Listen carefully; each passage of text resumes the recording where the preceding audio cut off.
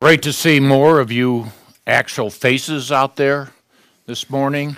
We still have a number of people still recovering from COVID. Some have come down with COVID this past week, and some are still watching online. I just want to say, Richard Wilson, greetings to you this morning watching online.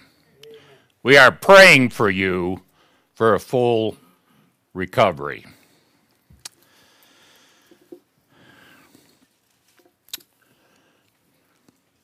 Dylan, it's going to be your responsibility this morning. I need to stop by 11:30 so we can begin transition to the Lord's table. So if Dylan forgets, somebody all of you start waving at me. Go, hey, it's 11:30. You said you were going to stop. I'll probably need a big hint. We'll get as far as we can in an overview of the Gospel of Matthew this morning. In Matthew 8:19, a certain scribe, remember what a scribe was in the New Testament period. It was one of the Jewish legal experts in the law, and he probably was impressed by the miracles of Jesus, and he came to him and said, "Teacher, I will follow you wherever you go." And many of us would go, wow, a Jewish expert in the law is going to follow me? This is great. Come on in. But instead, Jesus says to him, "Foxes have holes and the birds of the air have nests, but the Son of Man has nowhere to lay his head." In his itinerant form of ministry, he often did not have so much as a place to sleep. It doesn't mean he didn't have a home back in Capernaum. Well, apparently the legal experts, the scribes' enthusiasm was superficial, and he hasn't counted the cost of discipleship, and his promise is hasty and reliable, and Jesus gave him the terms of true discipleship. But then Jesus calls one who does not have the approval of the people, but has a despised profession, a hated tax collector who's doing the work for Rome and making himself wealthy at the expense of his people. Matthew 9, Jesus passed on. He saw a man, Matthew, sitting at the tax office, and he said to him, "Follow me." And Matthew got up and followed him. And it should remind us of the need for humility and not superficial enthusiasm. Paul writes this, "Consider your calling, brethren. There were not many wise according to the flesh, not many mighty, not many noble. There's some. God calls us from all different social standings and professions and ways of life, but he emphasized God has chosen the foolish things of the world to shame the wise, and God has chosen the weak things of the world to shame the things which are not." I think about that when I read Matthew, a despised tax collector, and God called him to follow him, and he left all and followed after him. Jeremiah 9:23 says it this way, "Don't let a wise man glory in his wisdom. Don't let a rich man or mighty man boast of his strength. And don't let a rich man boast of his riches. But let him who boasts," that word boast there is not sinful boasting. It means to glory. This is what is considered important to you. "Let him glory in this, that he understands and knows me, that I am the Lord, who exercises loving kindness, justice, and righteousness on earth, for I delight in these things, Lord." Lord, we look to you this morning. You have called us from different walks of life, from different social standings. We confess to you we were all dead in trespasses and our sins. And some, like Matthew the tax collector, some like Rahab the harlot, some like the moral Lydia at Philippi, you opened her heart. Some like Mary, the mother of Jesus, who also said, my spirit rejoices in God, my Savior. We thank you that you have called us to yourself. Thank you for canceling the debt of our sin. Thank you for breaking the power of sin over us, that we are not slaves to sin. And so as we open the book this morning, we pray for strengthening grace to cause us to grow. Help us to understand the big picture of Matthew, that we'll see the forest. So as we go through and we look at particular passages, the trees, we won't be lost in terms of going from Jesus who saves his people from their sin to Jesus who has all authority in heaven and on earth. So give us a humble, teachable attitude. For someone here this morning who may be a superficial follower or someone who knows they're not a follower, strike the heart. Be merciful and gracious, convict them of their sin, and draw sinners to yourself. And at the same time, strengthen your people. We pray it in Jesus' name. Amen.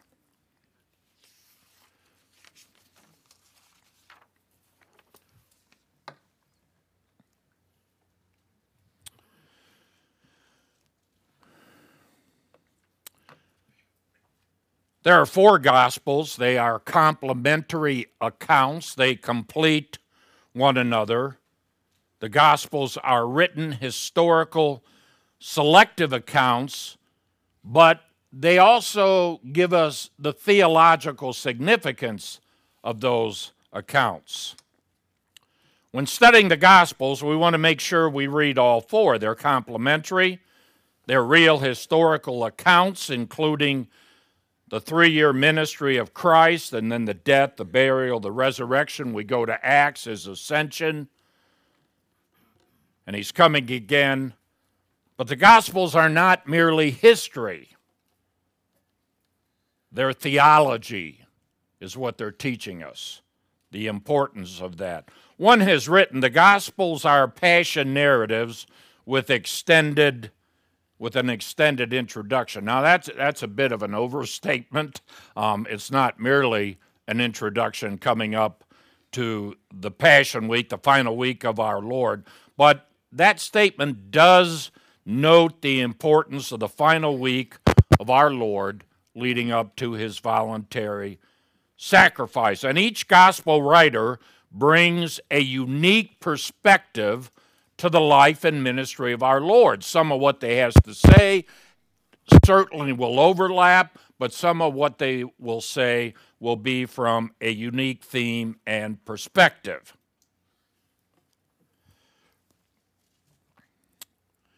Now, when I think about the Gospels, some of you may not be familiar with this. Some of you may have heard it as the synoptic problem.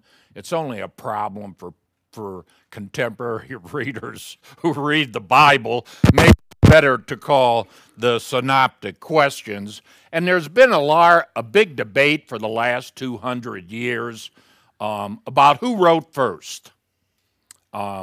Most today would hold that Mark was the first, and then Matthew, fully aware of Mark, he expanded Mark, and then Luke, and of course, all would hold that John wrote later. But that's not a unanimous consensus. There's a minority opinion, of which I happen to be in the minority on this one, and hold to Matthean that Matthew wrote first. David Allen Black at Southeastern Seminary in North Carolina has a helpful challenge when he wrote Why 4 Gospels, and I have found that very helpful to my thinking. Some even consider that this problem is insoluble. So it may be of some interest to look at the Gospels, and you will see what's called the triple tradition, Matthew, Mark, and Luke, and there are some agreements in there that are word for word in Greek, right down to the very article. And it's possible that God so inspired them to write that, but it's also probable, from my perspective and many others, that they had something in common. You say, well, why do you mention that? Why I mention that is for this reason. Some who hold that Mark wrote first, they'll take Mark's outline and they'll superimpose it upon the Gospel of Matthew. And I think that's an artificial imposition. Even if you believe Mark wrote first, we ought to let Matthew stand and get the theme from Matthew, not from Mark. So, when I think about the theme of Matthew, we looked at it last week. It's technically an inclusio. They're bookends around the entire Gospel of Matthew. It starts out in the genealogy in verse 1, the book of the lineage of Jesus Christ.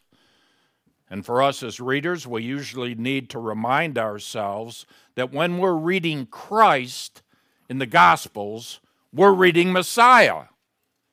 Christ is simply the Greek translation of Messiah, of Messiah. It's only stated that in John chapter 1. Peter, Andrew, come here. I want to show you. We found the Messiah, the Christ, that is the Messiah. So he is the Messiah. This links us back to the Old Testament. It's going to say, hey, the person that has been promised, he's here. Here's his lineage. Here's why Matthew quotes the Old Testament so often. And it's not always a direct, those are actually in the minor or minority in terms of a direct fulfillment, but we'll look at patterns of fulfillment. And secondly, you shall call his name Jesus. And it tells us why. He'll save his people from their sins. The virgin shall conceive, bear a son. You shall call his name, in Hebrew, Emmanuel. Emmanuel, that means God with us. So when we come to the end, and we have these bookends around Matthew, and Jesus comes to the end, it says, all authority has been given to me in heaven and on earth. You're to go and you make disciples of all nations, baptizing them in the name of the Father, the Son, and the Holy Spirit, and teaching them to observe all things that I have commanded you, and behold, I am with you always. There's Emmanuel. So we have Jesus at the beginning, Jesus at the end, the one who saves his people from their sins. We have Emmanuel, God with us. So how do we go from the very beginning of that lineage to the end where Jesus says, now all authority has been given to me? So the theme is really, behold the promised Messiah, Jesus, the one who saves his people from their sins, Emmanuel, who now has all authority in heaven on earth, and the one who is with us always. Let me state this to parents that have small children. When you go home, do this. You can help them learn the Gospel of Matthew. Just ask them, what's Jesus mean? And they go, what? Go, were you sleeping during Pastor Cline speaking? Say, Jesus means the one who saves his people from their sins. Then ask them, what's Emmanuel mean? Emmanuel means God with us. So how do you go from the beginning to the end? How does Jesus save his people from their sins? That's the Gospel of Matthew. And you will have given your children a great start on understanding this gospel. Now, so not superimposing Mark upon Matthew, but going to Matthew, is there a way which we can understand how to put together the gospel, a major outline that will help us understand this? Some have despaired and say, no, it's just one episode after another one. I say, no, that there is a way. If you go to any introduction. Some of you may be using a Geneva Study Bible. Some of you use the MacArthur Study Bible. If you go walk through the Bible, Paul did walk through the Old Testament. If you look at their walk through the New Testament material, now it's alliterated, but if you read that material, all recognize that there are 5 major discourses in the Gospel of Matthew. You say, well, what's a discourse? A discourse is either an extended oral and written communication that's one unit.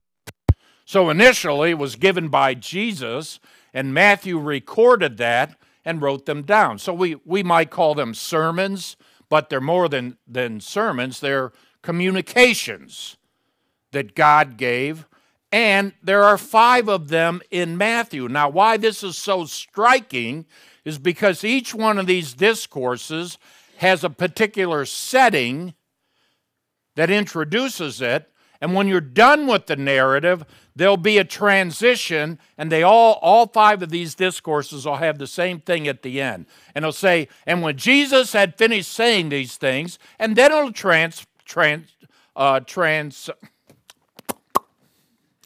can you speak this morning, Dr. Cline, or are you tongue-tied? Transition back to narrative.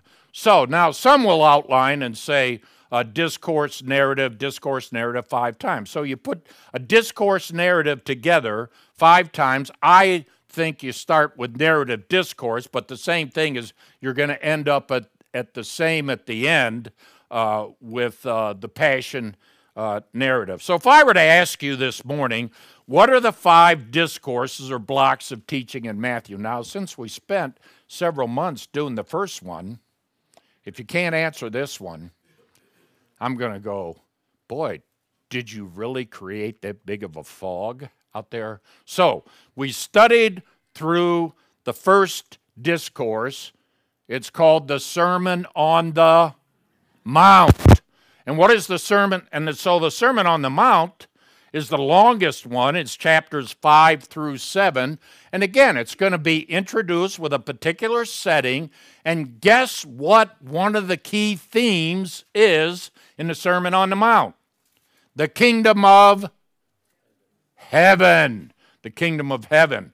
Because John the Baptist said, repent, the kingdom of heaven is at hand. Jesus comes along and says, repent, the kingdom of heaven is at hand. And then we have the Sermon on the Mount, which should clarify who's in the kingdom. It begins this way. First ones are called the Beatitudes, the blessings. There are bookends around those first 8 Beatitudes. Blessed are the poor in spirit. That word poor there in Greek means you're bankrupt in your spirit, in your own attitude before God. You have to look to Him because theirs is what? The kingdom of heaven. And then you come down to the end of the Beatitudes and you have the same thing. Blessed are you when you are persecuted, etc., for theirs is the kingdom of heaven. And that phrase is going to occur throughout the Sermon on the Mount at crucial points. And then you're going to come down to the end of the Sermon on the Mount. And what does Jesus have to say? Look, some are going to say to me on that day, they're going to call me Lord, Lord. And I'm going to say to them, I have never known you. Why? Because they didn't depart from sin. And so you either build on the rock Christ Jesus, you hear His words, and you do them. And when He was done, what did all the crowds do? It said they were amazed because He taught them not like the legal experts, the scribes. He was one who taught them with authority. So right up at the very front, at the first discourse, the first Sermon on the Mount, the very first one, the longest one, we're having this section that is set out by Matthew, and when you look at all those, none of the other Gospels do this by having an extended block or section of teaching with a certain introduction and this transitional statement back to narrative. that seems to be a key in terms of the way Matthew has put his gospel together. We come to the second one, chapter 10. We're going to have narrative running down. Now it's building up. We're going through Matthew. Jesus is teaching, and guess what? Some don't like his teaching. And we see opposition begin to rise. And then when we come down to chapter 10, the instruction for the 12, now there will be some things that are unique in chapter 10, but there will also be a number of things that go beyond his original disciples. That's good. I got through a number of pages before Dylan waves at me.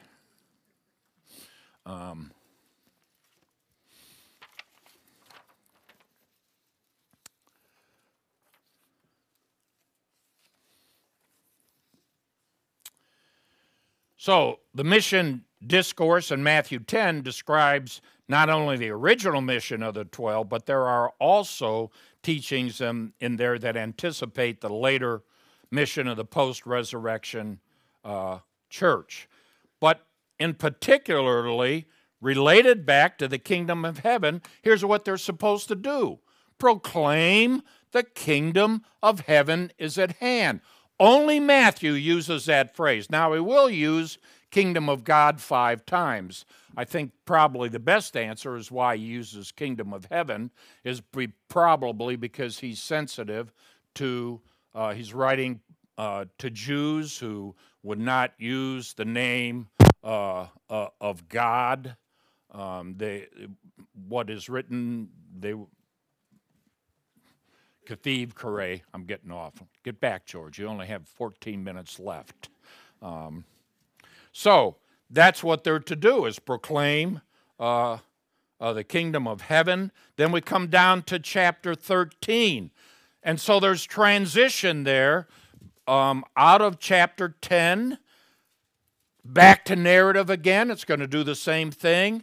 And then we're going to follow, opposition is increasing. Things are getting worse. More opposition to Jesus. And then we come down to chapter 13. And what are the parables about? Well, the first one is what some call the parable of the sower. I think it's better to call it the parable of the soils. It's really about the condition of the heart.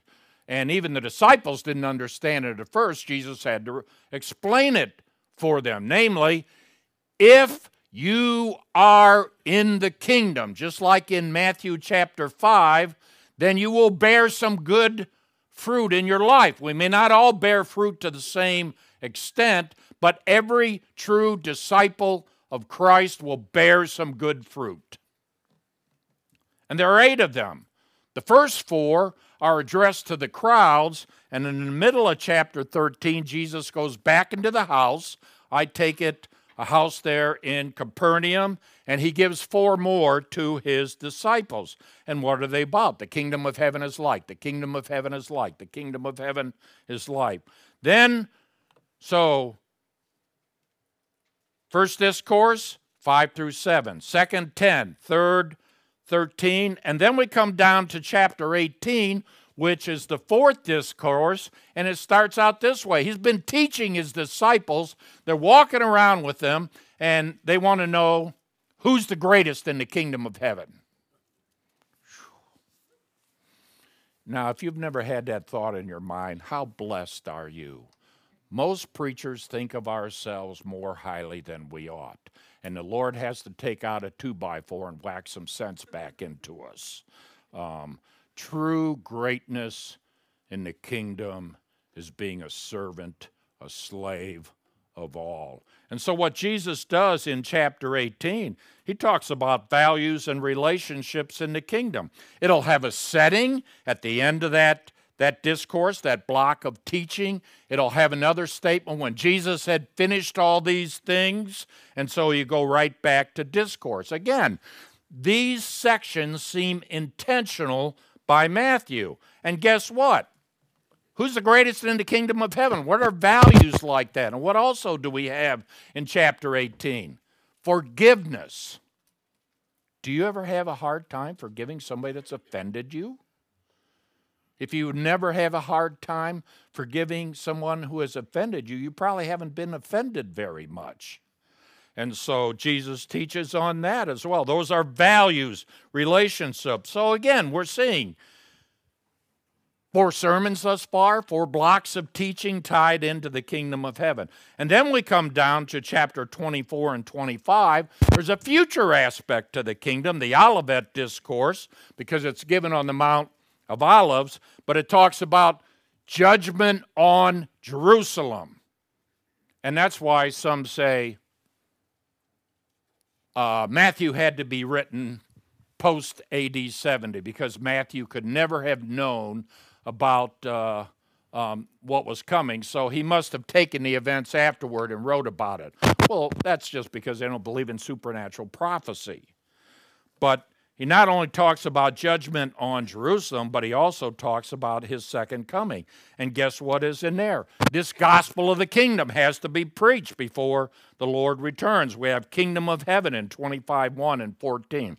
So in the coming weeks, I want you to keep in mind, I'll remind myself as I remind you, where are we at in the trees? As we're walking through the individual sections, we'll back up and say, what's the forest?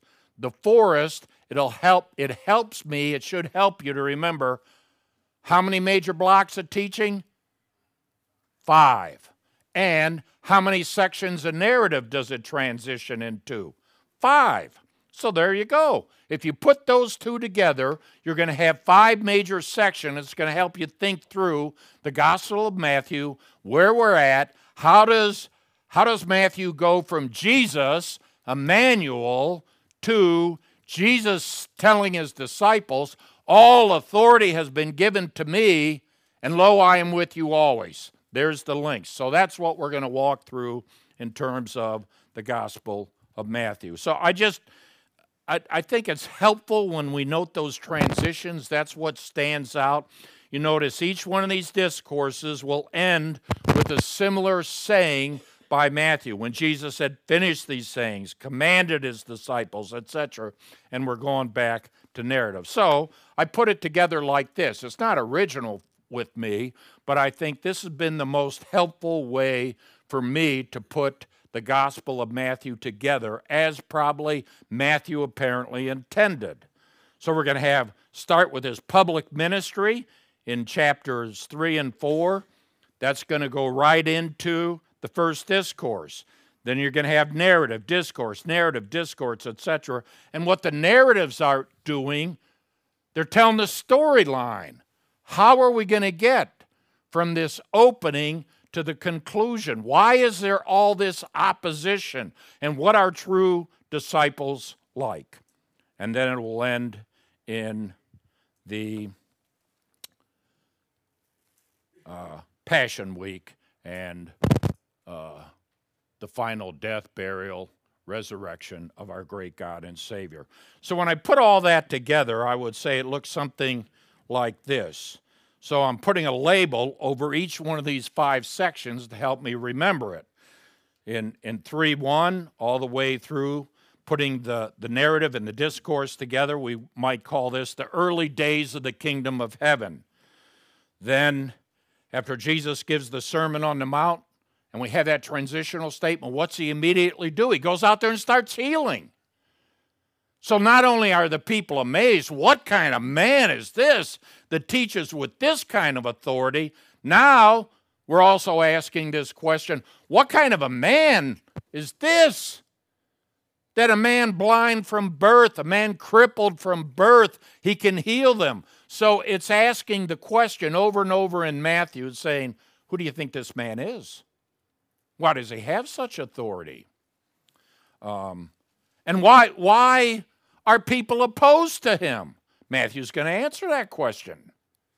And the opposition to the kingdom is going to increase in 11, and then Jesus is going to explain parables of the kingdom of heaven. You know how important to be in the kingdom of heaven it is?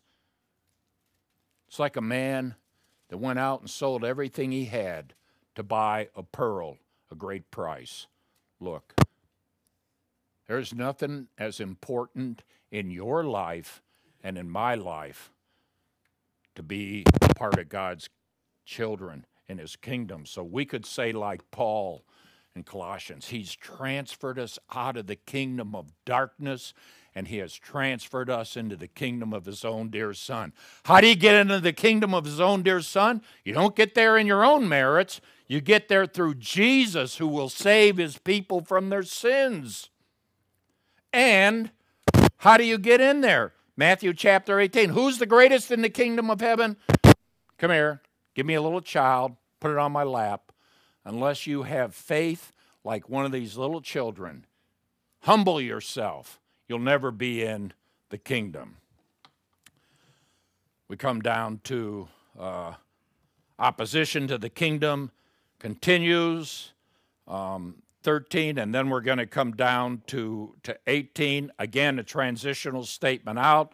The opposition is going to peak in Judea. Actually, it's not like again, the Gospels are complements to one another. They complete one another.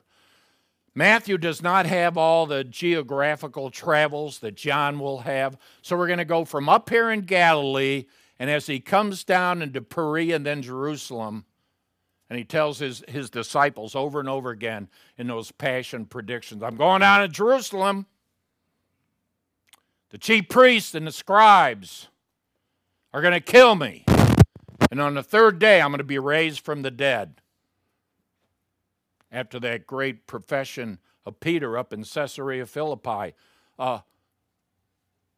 Others say this, whom do you say that I am, Peter? And it's actually to you all, and Peter pipes up. He says, you are the Christ, the Messiah, the Son of the living God. And then Jesus gives a passion prediction. Here's what's going to happen when I go down there. And Peter goes, no, come here, Lord, come here. That is not going to happen to you. You got Peter here. And Peter, God has to rebuke Peter.